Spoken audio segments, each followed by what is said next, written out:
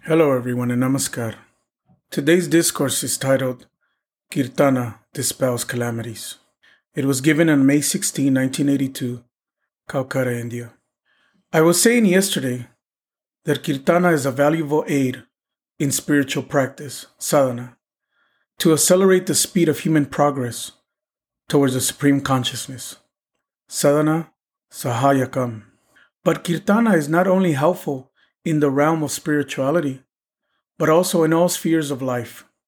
It vanishes physical troubles and tribulations as well. Kirtana fights against all mundane difficulties and finally becomes victorious. How does this happen? At the time of Kirtana, so many people, so many devotees assemble, and all their collective physical energies function unitedly. But more than that, their collective psychic energies are flowing in the same channel under the inspiration of Paramapurusha. So many minds are being loved by Paramapurusha. So many minds are being guided and inspired by that supra-celestial entity. So at the place of Kirtana, not only will there be a huge concentration of physical energies, but also of psychic energy, which will remove collective accumulated miseries of this material, quinquelemental world. Moreover, those people doing Kirtana are the devotees of the Lord, and they have already placed a throne for Paramapurusha in their hearts. So when there is Kirtana, Paramapurusha immediately comes to sit on the throne of their hearts. The divine seat, the universal hub of Paramapurusha, is shifted there. That spot becomes the capital of Paramapurusha. Why does he come there? I will not sit on the thrones of the devotees' hearts. Paramapurusha cannot say this. He will have to sit there. He will be compelled to sit there. In this way, the unit minds, by the inspiration they receive from Paramapurusha, become irresistibly powerful. No worldly obstacles can stand before their tremendous spiritual force. Thus, Kirtana is helpful not only for spiritual sadhana, but also for removing worldly difficulties.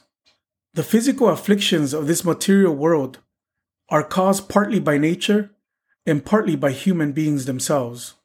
Now, whatever might be the physical miseries, be they natural or man-made, if people collectively chant Kirtana, the calamities are dispelled then and there. In case of natural calamities like flood, famine, drought, or epidemic, or man-made calamities, miseries, and tortures, if Kirtana is chanted with maximum sincerity, it will bring direct relief in no time.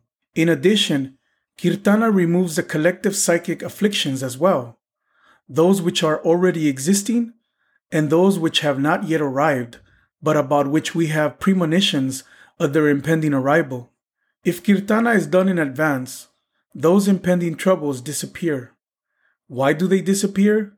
They are dispelled, not merely because of the collective mental force of so many people, but also due to the impact of so many minds moving with tremendous speed under the inspiration of Paramapurusha.